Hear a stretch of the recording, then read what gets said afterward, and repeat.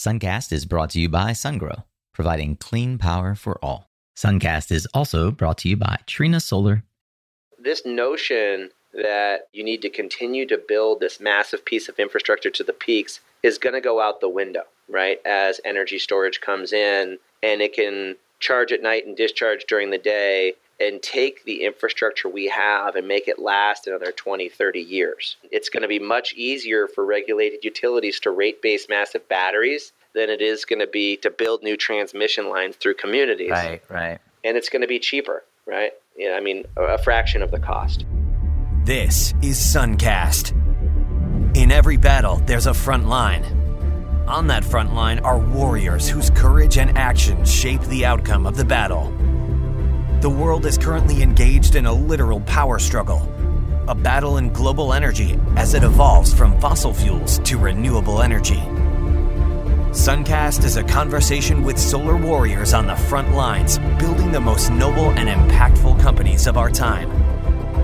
We learn their secrets to personal and professional growth, market development, and industry insights. And now, join solar industry veteran, Latin America fanatic, and your host, Nico Johnson. Welcome to episode 59 of Suncast. I'm your host, Nico Johnson, and I am so glad that you're back with me again this week as we gear up for the second episode in this Solar Plus Storage series. If you missed the first one, it was episode 56 with Travis Simpkins of MuGrid. You should take some time to go back and check it out. Hey, shout out to the World Bank and European insurance giant AXA and even Johns Hopkins University. All in the news this week, actively divesting of coal and tar sands investments or insurance products in the case of AXA. There is some sanity making its way into the world this week, folks. We have so much to be grateful for heading into the holiday season, and I want you all to know that I'm grateful for you. Thank you for listening to Suncast. Thank you for helping us get to 59 episodes. You know, this started as a passion project for me over 2 years ago, and while we may not be posting Energy Gang-like numbers, I'm incredibly proud of the over 30,000 downloads and counting, and I look forward to a new year of helping equip you, Solar Warrior. So today on Suncast, I get to interview one of the guys who's had a massive impact on my own personal career and life. Mike Greneau is the VP of Marketing at Vision Energy Systems, and he and I have known each other for just about a decade. He was my boss at Trina Solar, that's for sure, but he's also been a mentor and friend since way back when he was in GE. And today, we really dig in and hear Mike's perspective on the energy storage landscape. Mike is one of the smartest sales and marketing professionals I know in any industry, and he's also has some very strong opinions. On the marketing side, we get into things like how to spec out a good MRD or market requirements document. What is a straw man and how do you test a straw man offer? And on the storage side, we actually cross a broad but detailed spectrum. We talk about the biggest misconception around lithium-ion batteries. Mike does a breakdown of flow versus lithium-ion storage, including the pluses and minuses of each, from limitations in duty and cooling cycles to electrodegradation. The difference between power and energy and why it's not always clear for many developers new to storage. In fact, Mike gives great examples of just about every topic we touch on. He even provides use cases for storage in Latin America. And finally, we learn what batteries and energy storage have in common with Happy Fun Ball. Don't remember Happy Fun Ball? Go over to the blog post for a blast from the past, a little bit of humor, and a bit longer thought on this topic. I consider Mike one of my go-to experts when I need to really get a level set on the value proposition of selling, either a specific product or into a particular market, vertical, etc. His years at GE, Trina Solar, and numerous startups have honed his ability to craft the story and understand all the variables for product introduction. And after all, just about any deal is in fact the art of product introduction, isn't it? But Mike is more than a marketing genius. He's completely consumed with and dedicated to the idea of moving our world towards a carbon-free grid. And I believe you are going to love hearing the passion in today's show. Hey, if you missed out on the 3-part webinar series that we recently concluded with SolarEdge and Solar Lead Factory, and you'd like to get a link to view the replays, you should jump over to mysuncast.com and sign up for the mailing list because I'll be sending out those replays in the coming week. Also, if you go to mysuncast.com/edge, we also have a link in the title bar for courses. You can sign up to get notified when we launch the forthcoming extension courses, where Scott Muller and yours truly will be taking a deeper dive into the topics that we introduced in that webinar series. This episode, as always, is brought to you in partnership with SoulRates.com, the fast and free online platform for providing your commercial customers with a credible lease financing proposal. If you have projects over $100,000 in value and you'd like to see how SoulRates can help you quickly and easily deliver a financing proposal to your customers, head over to mysuncast.com/SoulRates, SOLRATES, and click on Request an Invitation. Thanks again for setting aside this time in your day. Without further ado, I give you this week's episode of Suncast with Mike Bruno.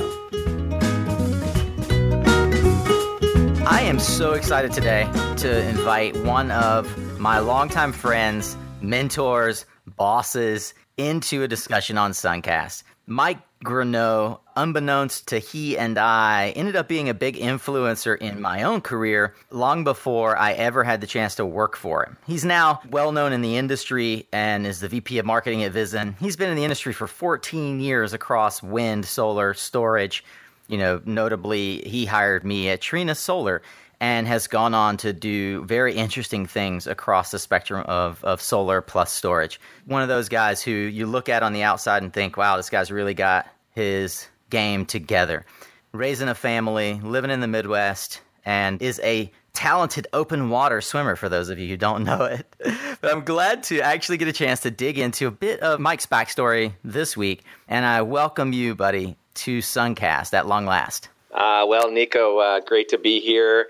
And it's true, I do float very well. And, you will see, based on meeting me in public, that there's some pretty good reason for that. It's great to be here with you. I'm really happy to see, this podcast series for you has taken off. As you said, I've been at this for over a decade. Happy to talk with you and your audience today. One of the crazy ways that life happens, I remember reaching out to a guy because I was considering joining the GE Renewable Energy Leadership Program. And for anybody who has any insight into these out-of-college prep you for the real world programs, the GE RELP is one of those gold standard programs where it will literally set you on a different track in life if you want to be in the corporate world and you want to really play with the big boys. And I'd reached out through LinkedIn to a guy who basically said, hey, I'm no longer at GE, but you should talk to this guy who just got out of the program. His name is Mike. Do you remember that? Yeah, I remember the phone call. And, I made a huge change in my earlier career.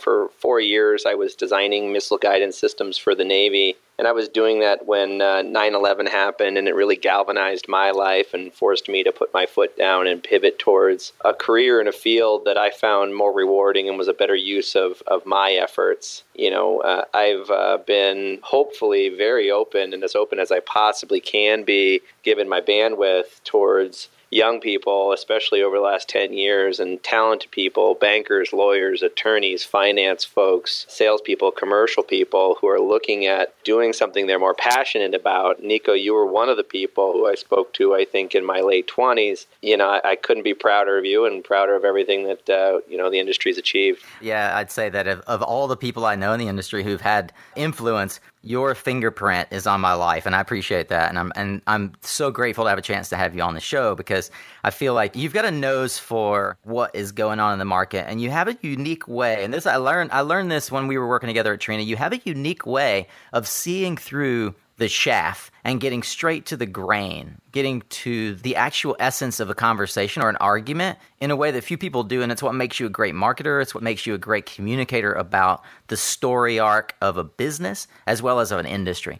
And in my view, you've always had that nose for getting at, like I said, the niche that's ahead of the adoption curve or the conversation that underlies the broader market. I'd love to hear, what about your training at GE do you feel like prepared you to be able to do that, like sort of see ahead of the curve? What have you learned over the years about evaluating good opportunities? I'd say the number one thing that I think any of us should have kind of built into them is this burning passion, right? And this creativity to affect change. But I think one of the things that I'd admit to is that I have my own unique flavor of ADD. The moment I stop learning, the moment I feel like, whatever we're working on is old hat and easy to replicate, the moment we're turning the crank on something as opposed to reinventing the wheel, I get bored. And so I'm kind of always looking forward. Like you said, I was with GE when they grew, and I played some pretty small roles there, right? I give GE a lot of credit, but they grew the wind business from 300 megawatts to 6 gigawatts. And at Trina,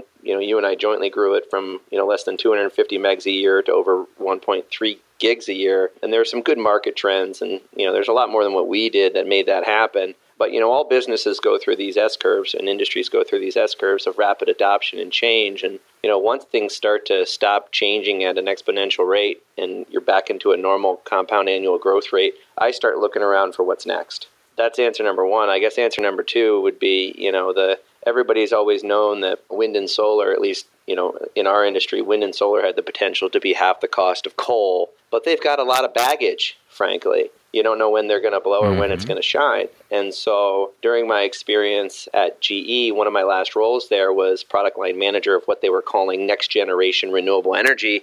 I had the opportunity to lead a cross-functional team as a product line manager to kind of say, okay, what's next? What's the next $1 billion clean energy business? And I've sort of been asking that question ever since. The time I spent at Trina was fascinating because we were right there in Silicon Valley. At least 5 times during that period, we were approached by energy storage companies in the Valley. Trina Corporate was. Trina Corporate would put groups of PhDs and technical folks on planes from Shanghai into San Jose, and I would meet them and go to the business that was searching for funding. And during that period of time, I really had to author what I would call a market requirements document, a document that illustrates for front-of-the-meter storage, for behind-the-meter storage, what are the product specs that are needed to generate the income streams to enable the unlevered IRRs that will be required to attract capital into these segments. Frankly, I shot down 5 investments, not from the technical perspective, but from the business perspective, searching for how are these batteries going to make money. I've been a big fan of this game for a decade. I think just in the past few years, we're starting to see more sustainable markets for energy storage applications and specific use cases where the batteries can make enough money. And I believe it's just the tip of the iceberg, and we're dealing with some pre-market niches here that are going to be the beginnings of some very huge trends over the next decade. I'd like to stay on this topic a bit, if you don't mind, around the specific tools or methodology or thought process that you go through when you're looking at an opportunity. You mentioned a market requirements document. Well, let's say maybe I'm working at a module company and I'm trying to figure out how to help my customers integrate storage better, or maybe I'm at an EPC and I'm trying to address how to think about adding storage as a product category. What are some of the tools that I could use as a lens to really address this overarching question that can be daunting? So let me put myself in the shoes of a P&L manager at an EPC, has been, in the renewable energy game and general electrical construction game for 20 years, and has deployed anywhere from 50 to 500 megawatts of PV in commercial, industrial, and utility scale applications over the past 3 to 5 years. They got into solar in a big way recently, and now they're thinking, what should I do about storage? Like everything, I think it always starts with the customer, right? You have to say, okay, which particular end user segment do I believe that I have a sustainable advantage at serving? And what is the unique mix of products and services that I can bring to market for that particular customer segment that's going to separate them from their capital in a way that scales? So that I can build a product, service, and solution, whether it's hardware, engineering, turnkey with financing or not, that meets or exceeds the customer expectations, right, in a particular segment. Just in saying that, I'm like, geez, I sound so much like a GE guy, right? That sounds like the experienced commercial leadership program. For me to say it was just my ADD earlier, I guess isn't true, right? Because that idea of understanding the customer and developing a complete solution to meet their needs is critical. And then you step back and you say, okay, well, I'm an EPC. The complete solution is product plus engineering plus financing plus service. Which of those am I going to make? Which of those am I going to partner for? Then I have to go out and find best-in-class partners for cohesive aggregation throughout, a leveraged ecosystem. So can you expound a bit, as though you were coaching or giving advice to the person in that executive role on, again, what filter, what lens, what tools might they use to consider how to add storage in a valuable way for their customer base? So let's just say that the EPC in question is based in New Jersey, or the developer in question is based in New Jersey. They're believing that, commercial industrial systems for demand charge management or time of use bill optimization are systems that they could easily applicate. They're feeling like they have a straw man for their complete solution, product, service, and financing. I don't mean to sound cliche when I bring up the word customer, but the number one, number two, and number three thing you should do in starting and expanding your product line is to build what I call, a straw man presentation or initial draft of your overall value proposition. And then get in your car, drive to 3 customers to whom you've sold solar, who could be potential customers for this offering, and pitch it. And pitch it as a voice of customer offering. Do it in a fearless way. I always liken it to being in a shootout at the OK Corral, right? So you're the bartender sitting behind the bar and you're jotting down your ideas for, how to grow your business. At some point in time, you need to take that poster you just wrote them on and hold it up above the bar and then keep it there for a little while and pull it down and see if there are bullet holes in it, right? And then do that 3 or 4 times so that you can figure out in a friendly environment what's going to hunt and what's not going to hunt. Last thing you want to do is sink a lot of your bandwidth and a lot of your time and money and your company's effort into a strategy and execution only to run out onto the field and get your helmet knocked off because you don't have your chin strap buckled and your mouthpiece in. The whole idea of getting out there early, building a 3 to 5 slide PowerPoint pitch, getting it shot up in a fearless way, I think is the most important thing to do early on in your business. Well, what I love about that answer is that you have direct on-the-ground experience of doing this. You guys represent a different chemistry in the marketplace, which means you have to often address misconceptions. And you are helping your prospective customers or your existing customers address these barriers to entry in the market or address these objections. I'd love to hear, what are the most common misconceptions that you and your team have to correct or educate with regard to storage in your category? So Vision is a 10-year-old company. We manufacture a flow battery. We're building currently the largest flow batteries in Central America, in North America, in India, and we're contracted for the largest flow battery in Europe. We started commercial shipments about 2 years ago. We're competing head-to-head against lithium-ion in roughly 90% of the transactions that we're out there working on. To get back to your question, what is the largest misconception? I believe that it has to do with this perception that lithium-ion is the preferred long-term solution for stationary storage and that it's just going to dominate, right? Because it does have market share leadership over the past 2 to 3 years of a burgeoning industry where we have seen single service application markets pop up, whether it's PJM or SoCal Edison. We've seen large stationary batteries start to take hold for specific applications. I want to back up one step, like one level up, and say, what does flow battery even mean? If I'm actually trying to figure out storage, what's the difference between flow battery versus Tesla's Powerwall lithium ion or whatever it is that Enphase is offering or whatever it is that Saft is offering? And I'm okay at this point, right? Tell me the differentiating factors of Vision. I also don't mind if you go ahead and brag about the fact that you guys are NREL funded and you're one of the longest standing companies in the industry. But set the stage where you guys differentiate, but take for granted that we understand the specific terminology that you use. So I'll call you out on it if you don't mind and ask you to drill down on certain terminology as it comes out. So hope you don't mind if I interrupt, but if you could just explain flow battery and then jump back into the pitch, because I would love to break it down and understand where the storage market is differentiated. Let me talk about batteries along 3 different key technology features. A, duty cycle limitation. B, electrode degradation. And C, cooling required to prevent thermal runaway. And let's look at flow batteries versus lithium ion, right? With a flow battery, right? You have your two separate electrolytes, and you can charge and discharge them up to 2 to 3 cycles a day. There are no limitations in terms of how you use a flow battery. With a lithium-ion battery, you can only use at max 1 cycle a day, and now you're even hearing that you're not supposed to keep your phone on your charger overnight because the battery doesn't want to be exposed to that type of long-duration current, especially at top and bottom of what's called the state of charge. And the state of charge on your phone is actually that little green battery. So when it's fully green, it's 100%. And when it's red, it's on the bottom. So duty cycle limitation is one of them. And we always tell our customers, drive it like a rental, right? Essentially, every time you're using a battery, a typical battery that's not a flow battery,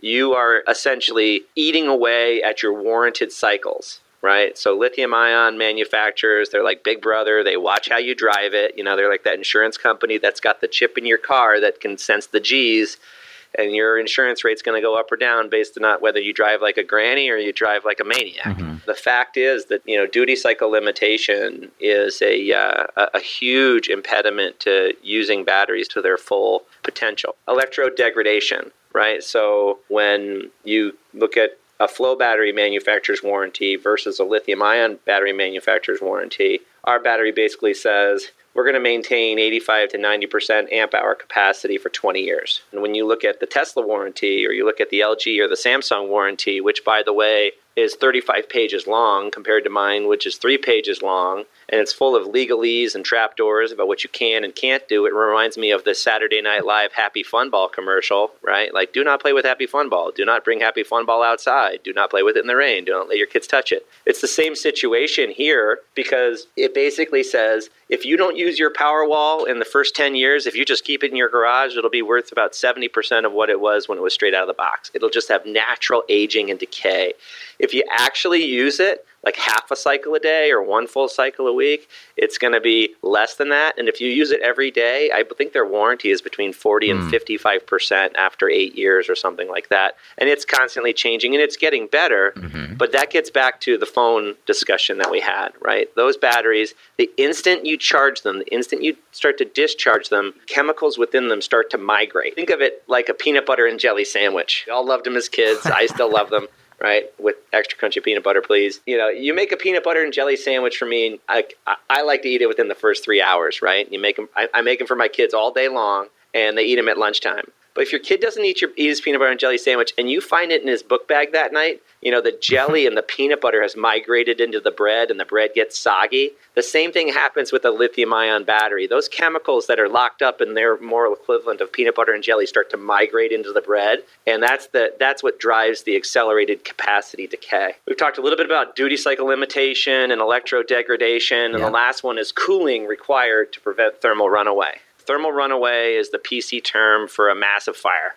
A lithium-ion battery, and all batteries, have a ton of pent-up energy in chemical bonds, right? That energy, when released, is almost like the energy that comes out of a match head with phosphorus. There's no amount of water you can spray on it. There's no amount of dry powder you can put on it, because when the dry powder is removed and the fire is done being suffocating, the fire will just start up again. I don't know if you recall, but my father was the chief of the local volunteer fire department growing up. And in his office, there was a cabinet, and he had every commercial industrial facility around town, and he had a fire plan for that facility based on the chemicals they have. I've talked to no less than 10 fire chiefs, close family friends, about lithium-ion batteries, and the only plan they have for a lithium-ion battery fire is to spray the surrounding buildings and let the fire de-energize. There really is no way to put one out. It's going to burn until it's completely de-energized. You compare that to a flow battery, and flow batteries, especially Vision's battery, they thrive in hot temperatures.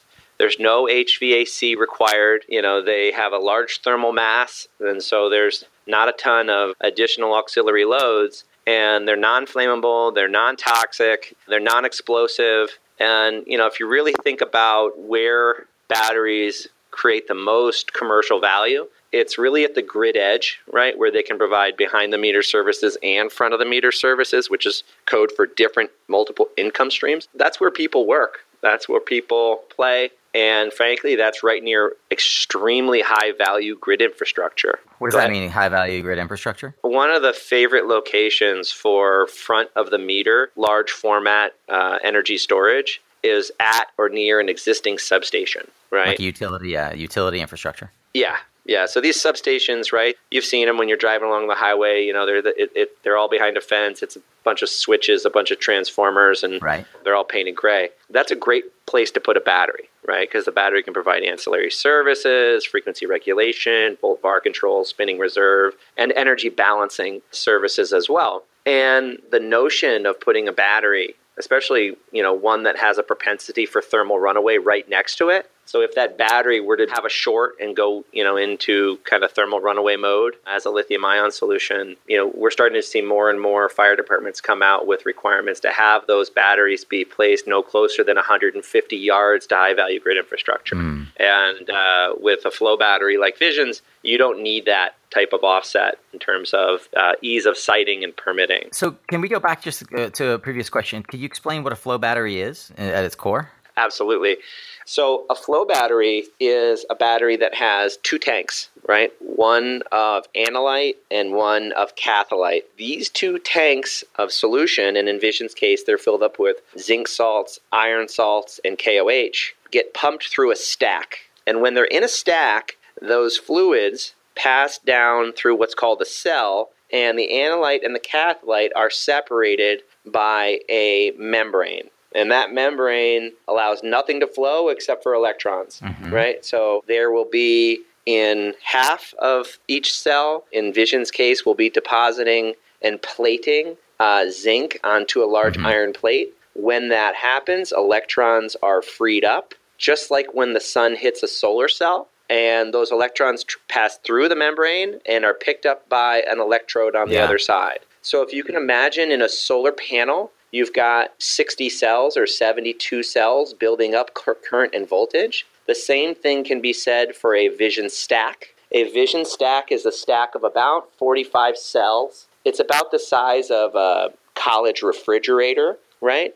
And that stack can generate up to about 18 kilowatts of power. And if you throw the switch one way, it charges up 18 kilowatts of power for 4 hours, and you're plating that zinc on the iron, almost like plating a penny with copper. And then you throw the switch the other way, and you can discharge 18 kilowatts for 4 hours. And so then what we do is when we've got, this 18 kilowatt 4 hour stack, we wire 12 of those up in series, and we have a roughly 200 kilowatt battery with some pretty massive tanks, right? In 40-foot shipping containers. You've got a 200 kilowatt 4 hour battery, and it can discharge 200 kilowatts for 4 hours and charge 200 kilowatts for 4 hours till the cows come home. But if you want to run it at half power, it can run for 8 hours, for example. If I understand correctly, then basically it is a transfer of an electrolyte. I mean, you basically said salt water and potassium, which is what the kind of fundamental ingredients in Gatorade, right? Well, yeah. So, I mean, you fill this up with mostly water, right? And then the zinc salts and the iron salts are basically food additives, right? And stuff that's used in common additives to road salt, right? And so that's one of the Is this stuff that you can secure locally, or do you have to ship these specific things to your customers? No, that's a perfect question, because one of the key differences between Vision and other flow batteries is that, these are commodities that are used for other very large industries, and they're globally available in the purities that we require, right? So when we're deploying a flow battery in Australia, we buy it there in the purities we require. Wow. And even in Nicaragua, you're buying it there in the purities you require. Absolutely. That's amazing. It's a completely different approach, right? Because if you look at lithium ion, right, and there was a study produced this week that said right now, if you look at the demand for just electric vehicles in 10 years, we are going to need to increase the production of lithium by a factor of 18 times above current production levels. Yeah. Right? So there are no rare earth metals, there are no oddball chemicals. 100% of the materials that we use in the production of our batteries are basically available commonly. And when people say, how are you going to scale manufacturing? I look them dead in the eye and I say, if you look at the supply chains for the materials we use, I already have 100 gigafactories worldwide. I'm thinking through the lens of a developer here, and I don't know the answer to this question, just want to caveat that. What I hear you saying then is like if I'm doing projects in remote areas of the world, let's call it Latin America, emerging markets, and a lot of my audience is Latin America, and you mentioned Nicaragua, so I'm going to pinpoint that. Basically, like, I'm not shipping these dangerous chemicals. I should be able to save on logistics and delivery timeline. Yeah, well, in terms of battery lead times, normally inverters and transformers are longer than our battery. And our battery's shipped empty and they ship dry, right? Meaning the tanks are empty. And when they get to the site, so it's lighter, so it costs less. Right, and so we schedule then the delivery of the water trucks, and we schedule the installation commissioning, and we call it the pour up, right, where we mix and pour up the electrolytes on site. Right. And the electrolyte is rated as what's called on the NFPA scale a 200. So if you're driving down the street and you look at the back of the tanker trucks, they've got those symbols for what's inside and how hazardous it is. And they're rated on, flammability, toxicity, and, whether or not they're explosive. Yeah. And we're a 200, which is like the moral equivalent of Purell, that stuff that you rub on your hands. NFPA is National Fire Protection Association, and basically this rating is the health risk, flammability, and retroactivity of the product. Yeah, and just about any environmental health and safety or fireman can look at the back of any tanker truck that's rolling down the street and tell you what's inside, whether it's liquid propane or milk. Right, and everything has a rating, and it's all clearly labeled. The other thing, and this is jumping 2 questions back or 2 topics back, and it's worth noting that, with most batteries, if you want to grow a system from a 3-hour system to a 5-hour system, or from a 30-minute system to a 2-hour system, you just have to add more batteries. However, with a Vision system, 80% of the cost is in the battery stack. And if you want to expand the duration, you just need to make the tanks bigger. Your last comment before we said the other thing here was something that I wanted to key in on, and you talked about hours, right? And one of the things that I've been learning is this difference between power and energy, and how fundamentally you have to think about storage differently in terms of what you're delivering to the customer or the user. Can we talk a bit about that? Sure. There's a pretty famous set of charts out there that I call the wheel of revenue, right? And whether you're looking at behind the meter systems or front of the meter systems, right? The income streams are usually categorized based on the various types of services, right? So let's take a utility scale system in California, right? In California, you have this 4-hour resource adequacy auction every year from the 3 regulated utilities, right? And they're looking at and saying, we want the battery to be able to charge and discharge for up to 4 hours, anywhere from 50 to 60 days a year when we call on the battery and when we need it most, right? We would call that service, we would call that type of application an energy application. And when you go to buy a lithium-ion battery, when you open up the Samsung brochure, you have to make a choice. You can either buy the energy format or the power format, right?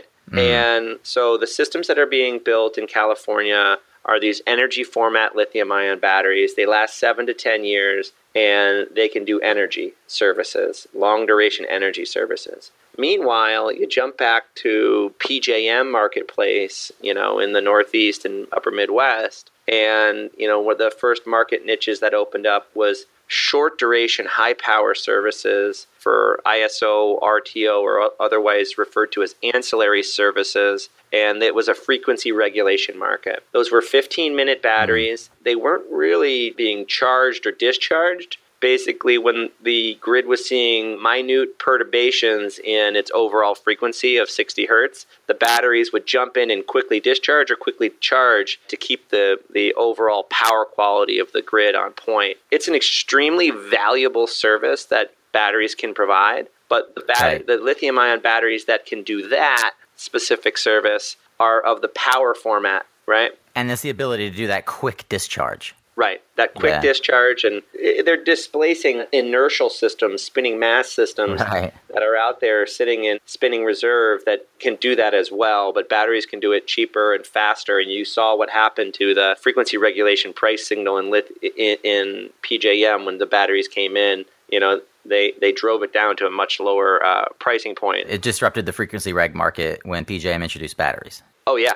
Oh yeah, significantly. The annual revenue per megawatt that you could get for supporting PJM frequency regulation got cut in half. Wow. Because batteries could deliver that service at a much lower marginal cost. Right. This explains a lot about like kind of what Stephen Lacey and others at GTM have been saying, that it won't be hard to see a scenario where utilities look past solar and wind and other technologies and look straight to storage and like embrace storage whole hog, because it actually can do for them a lot of what they already understand what they need to fix. And then solar and wind just become ancillary to the conversation. I mean, it seems to me like storage is building in conversation right now, especially at a utility level, where it is going to be the dominant discussion versus like whether or not we integrate renewables. What I'll say is that the storage discussion with regulated and unregulated utilities is very different than it is when I've been talking to them about non-dispatchable renewable energy for the last 10 years. They're looking at this as a standalone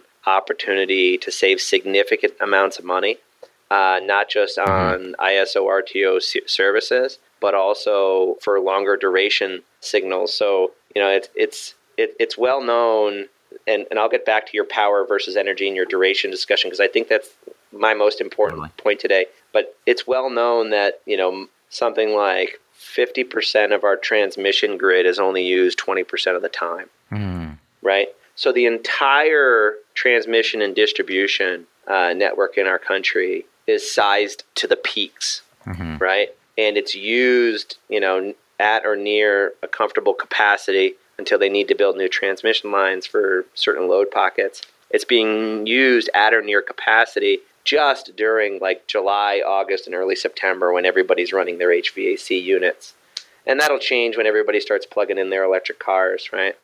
This notion that you need to continue to build this massive piece of infrastructure to the peaks is going to go out the window, right? As energy storage comes in and it can charge at night and discharge during the day and take the infrastructure we have and make it last another 20, 30 years. It's going to be much easier for regulated utilities to rate base massive batteries than it is going to be to build new transmission lines through communities. Right. And it's going to be cheaper, right? A fraction of the cost. And you're already seeing that in Brooklyn, right? You're already seeing, instead of trying to build $3 billion of transmission and distribution into Brooklyn, they've decided in the REV program to hold capacity auctions for batteries sited behind the meter at Brooklyn facilities. And so it's just a much easier way, along with demand response, to deal with load. But we're talking about two very different types of services here. That's right. Whether it's the resource adequacy and the transmission and congestion relief, those are long duration energy services, or the ISO RTO services, which are high power short duration services. And the biggest misconception about lithium ion batteries is that a lithium ion battery can do either or, right? And the fact of the matter is that when you open up the brochure from Samsung or LG, you have to choose on day one whether you're going to build a power battery for ISO RTO services like spinning reserve or freak reg, or if you're going to build a long duration battery for T&D relief or resource adequacy. Now, the fundamental, and if you go and you try to use your power battery to do energy services or your energy battery to do power services, Big Brother back at the battery company will be watching, and he will yank your warranty so fast, and your battery will only last 2 to 3 years. Right? Wow. Yeah. So it's just like your phone battery, right?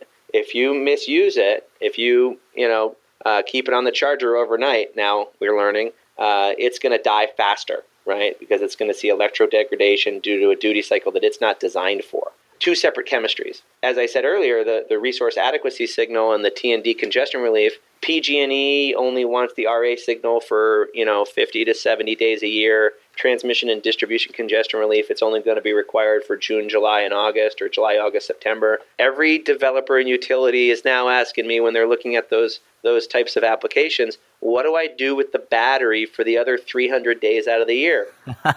This gets back to something called revenue stacking, right? Where you can use the battery for a service one time of the year and a different service the other time of the year, or even throughout the day. We've talked about how all of the ancillary services are power in nature, voltage support, frequency regulation, spinning reserve, right, and how all the utility services T&D deferral, resource adequacy, and distribution deferral are energy in nature. So the biggest aha moment that I have with every utility is when they realize that when they build a lithium-ion system that's designed to do power services, they can't use it for energy services. The biggest differentiator for Vision, and this is something going back to the question of the MRD and thinking about what utilities really need and understanding the customer and what the grid is going to need. The grid is going to need a battery that can do energy services 50 to 70 days out of the year and power services the other 300 days out of the year. Yeah. A battery that runs and you drive it like a rental 365 days a year, 2 cycles a day. You use that battery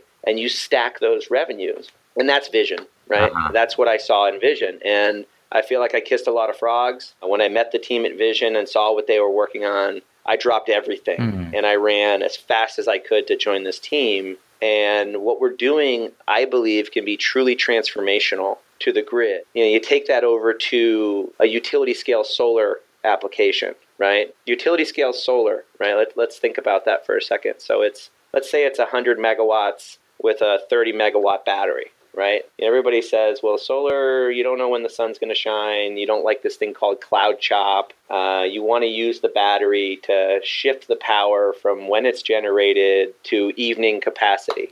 It's pretty easy to imagine using a battery for a single cycle a day to charge it in the morning and discharge it in the afternoon when everybody comes home and turns on their air conditioner or their refrigerator and their stove and their TV, right, to meet that duck curve, right? Yep. That's a killer application, right?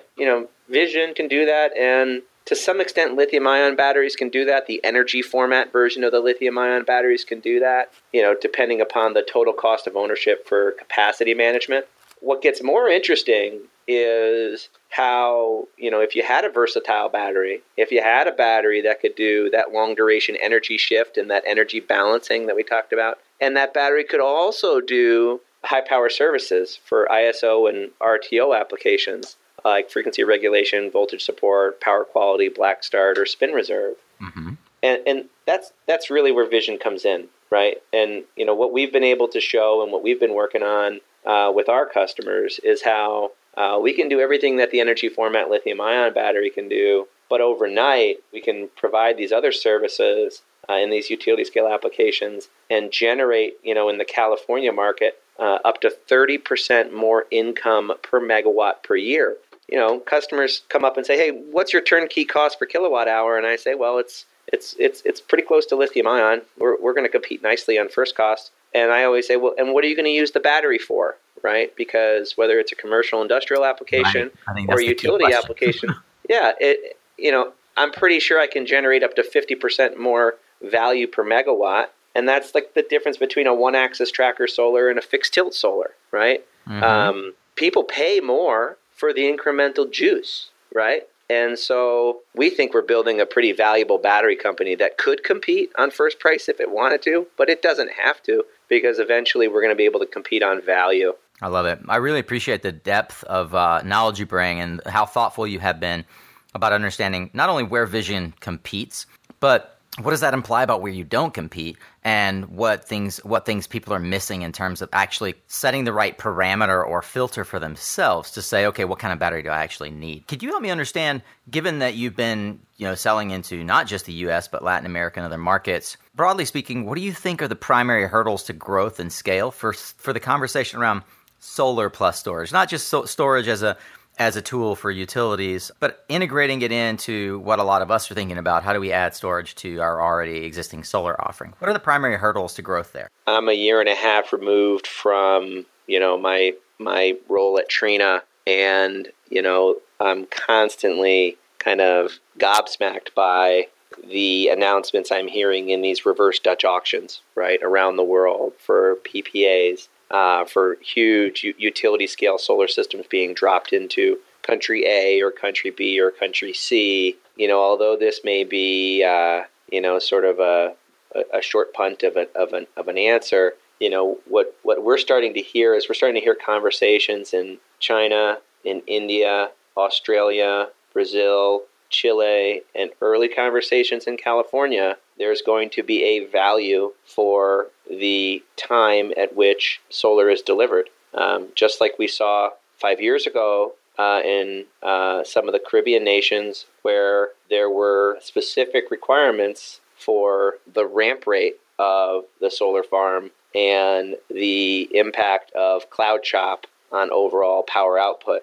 I think those types of market drivers coming directly from utilities who will be able to see that a solar plus storage solution will be able to deliver dispatchable or partially dispatchable kilowatt hours, cheaper than coal, we'll start to look at saying, all right, well, these kilowatt hours might not be as cheap as they would be if they were solar only, but we prefer the dispatchability because that will allow our grid to get from 15 to 30% penetration all the way up to 70 to 80% penetration of solar. Yeah. So, I get that. These two technologies are intrinsically linked. So with that in mind, what I hear you saying is the answer is basically the regulations and commercial terms aren't yet in place in most of these markets to take advantage of the true inherent value of storage integration. So if that's true, is there a market that Latin America could look to in the U.S., a template, or how could we as developers help and think about preparing the markets we're working in, be that Iowa, if it's not ready, or Argentina, to actually get these regs and commercial terms in place and help have this improve this conversation with the utilities and the regulation body? As you know, we're building a relatively large storage system in Nicaragua at a very large resort, right? This resort happens to be in a rate structure where the cost of electricity goes up significantly after 4 or 5 p.m. So they have evening peak pricing. There's opportunities for incremental resiliency in that market.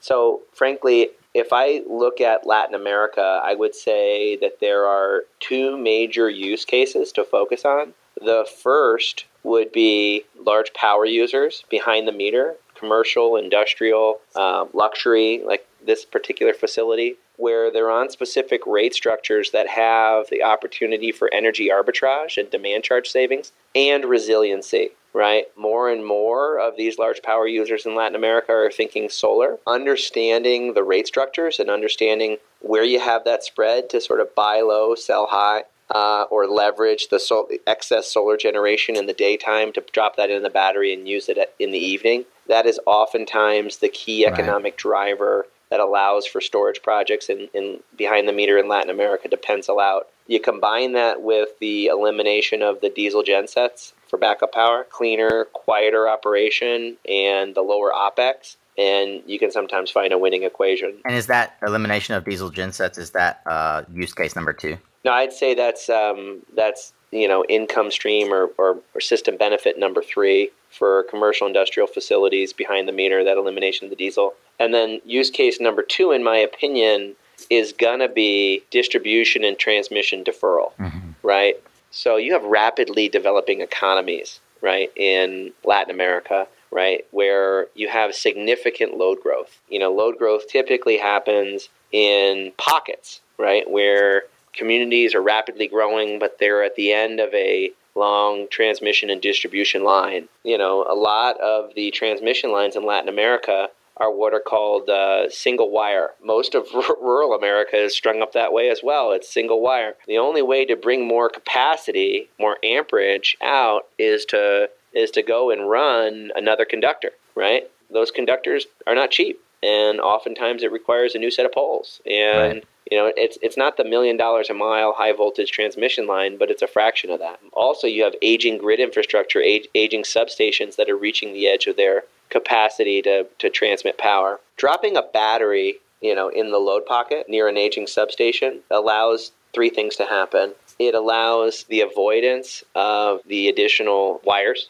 right? So you can avoid that. You can avoid the cost of new transmission poles and infrastructure. You can increase the lifetime of that substation. Right. So if that substation was reaching its capacity, you can add decades to its potential life. Additionally, the last thing you can enable in that load pocket is the addition of solar, right? Because, you imagine, load growth in a relatively weak grid, right? Right. Adding solar to that if you're not allowed to export the power back on the trunk line, you're going to need to deal with that unpredictability from the source. The idea of having a battery very close to the substations would allow for easy grid balancing of excess solar generation at any given time. Let's say it's Sunday afternoon, everybody's with their family, nobody's working, the sun is shining, right? You could imagine, 10 megawatts of solar in that grid actually creating a problem without a good battery. But if you had a good battery and there's relatively no load because it's a nice 65, 75 degree day, the battery could absorb that. And then when everybody comes home and starts enjoying their family during the home time and the TVs come on and the air conditioner comes on or whatever comes on, you discharge the battery then. So it enables higher grid penetration of solar. Mike, I just love the thoroughness of your answers. This is basically a masterclass for anyone who doesn't get battery storage yet. Like, listen to this again, folks. If you haven't been paying attention, if you're on a run, if you're out cutting your grass and you're missing a few things because somebody honked their horn, you want to go back and listen in a quiet environment, maybe on your next flight to the next destination in Latin America or wherever flyover country you're going. This is the most in-depth conversation I've ever had with someone that basically lays out front to back argument for how to think about battery storage. And while, I think Mike is doing a great job of representing his job, which is Vice President of Marketing for Vision, he also really understands and presents the case for storage in, I think, a balanced way that should allow you the ability to think about the fundamentals of your argument. Hey, Mike, I'd like to ask a few more kind of personal, career-oriented questions as we round out the conversation. Is that okay? Depends. What do you got? Well, first, I want to know your name, social security number. I'd love to hear about, you've served as a mentor for me, and I could answer this question with regard to your influence in my life, but you've had some great folks influence you as well. What are some key lessons or takeaways from those mentors in your life or career that you pass along?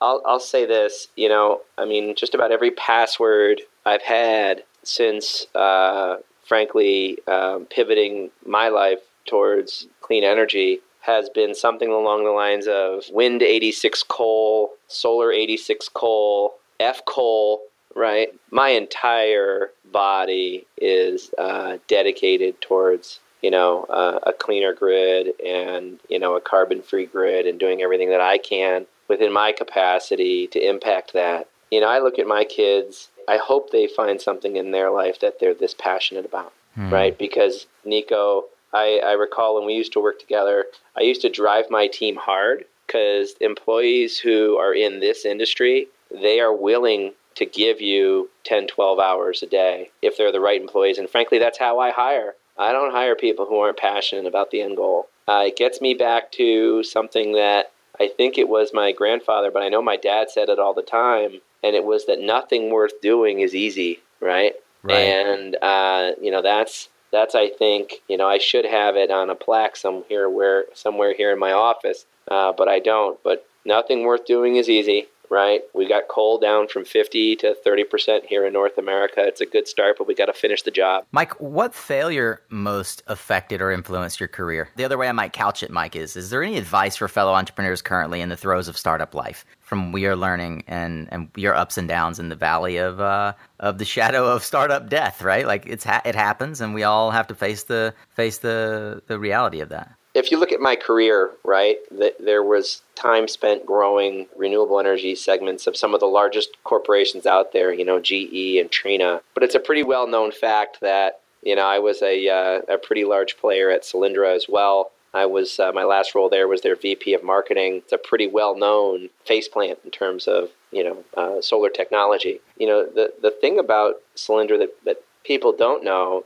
is that we shipped 150 megawatts of product over 3 years into 1,200 rooftops around the world. And it was a better mousetrap. It got caught up in, plummeting global prices and ultimately could not compete. And, that's the way that markets work. I think that any entrepreneur, anybody coming up in this industry has to prepare themselves, over the course of a 30-year career to work for anywhere from 3 to 7 different companies, some of them big, some of them small. You need to learn what big company processes are. So when you're building a small company, you're building it so that you can put in place the big company processes very easily, right? And, you need to realize that, if you're going to want to make this omelet, right, this grid that's dominated by clean energy, you're going to have to see some eggs get broken. And those eggs just might be, right, companies that you happen to be working for, right? So, be prepared to make some bets and to not have every one of them pan out. Be prepared to work for companies that are mature, companies that are immature, but constantly be looking for an opportunity to give, from every single fiber in your being, kind of what you have, and bring your unique skill and your unique perspective and your unique learnings from everything you've done and everything you want to do to the table. Mike, I always like to check in with folks who are in a leadership position and really understand, how do you inform yourself, whether that's a book, a blog, online. Like I imagine you do 5-10 hours of reading a day. Where are you getting your information? How do you stay sharp and ahead of your peers? Sure. I call it drinking from the fire hose, right? At this point in time in my career, I wish I had time to read books, right? But I feel like I'm consuming information as an individual content, when I'm not in meetings, anywhere from 4 to 5 hours a day, right? I've got a couple key sites. I've got some RSS feeds. I've got some Google keywords that essentially aggregate for me. I have to have it aggregated. And then, frankly, there have been some excellent thematic pieces that come out regularly from some leading investment banks or some, essentially institutions that focus on our sector. When it comes to politics, I like to spend just as much time reading the alternate side than, the side where I tend to vote. That's a wrap on today's conversation, Solar Warriors, and you're now well armed for battle. Hopefully, you'll take away some great tools for your own success. I'd love it if you'd share what you learned or share the episode over on LinkedIn. Let me know what other tools you need. If you want to sharpen the axe a little bit more, I've shared some of the resources we discussed in today's conversation over at mysuncast.com. Just click on the latest episode link in the title bar. Perhaps the best tool in your arsenal might be subscribing to the mailing list while you're there, so that you'll get an email from yours truly when new content is available. Have a suggestion for someone you think should join the conversation? Email me, nico@mysuncast.com, or shoot me a message on LinkedIn. Hey, that's it. Thanks for being here. Until next time, stay informed, my friend, and stay tuned.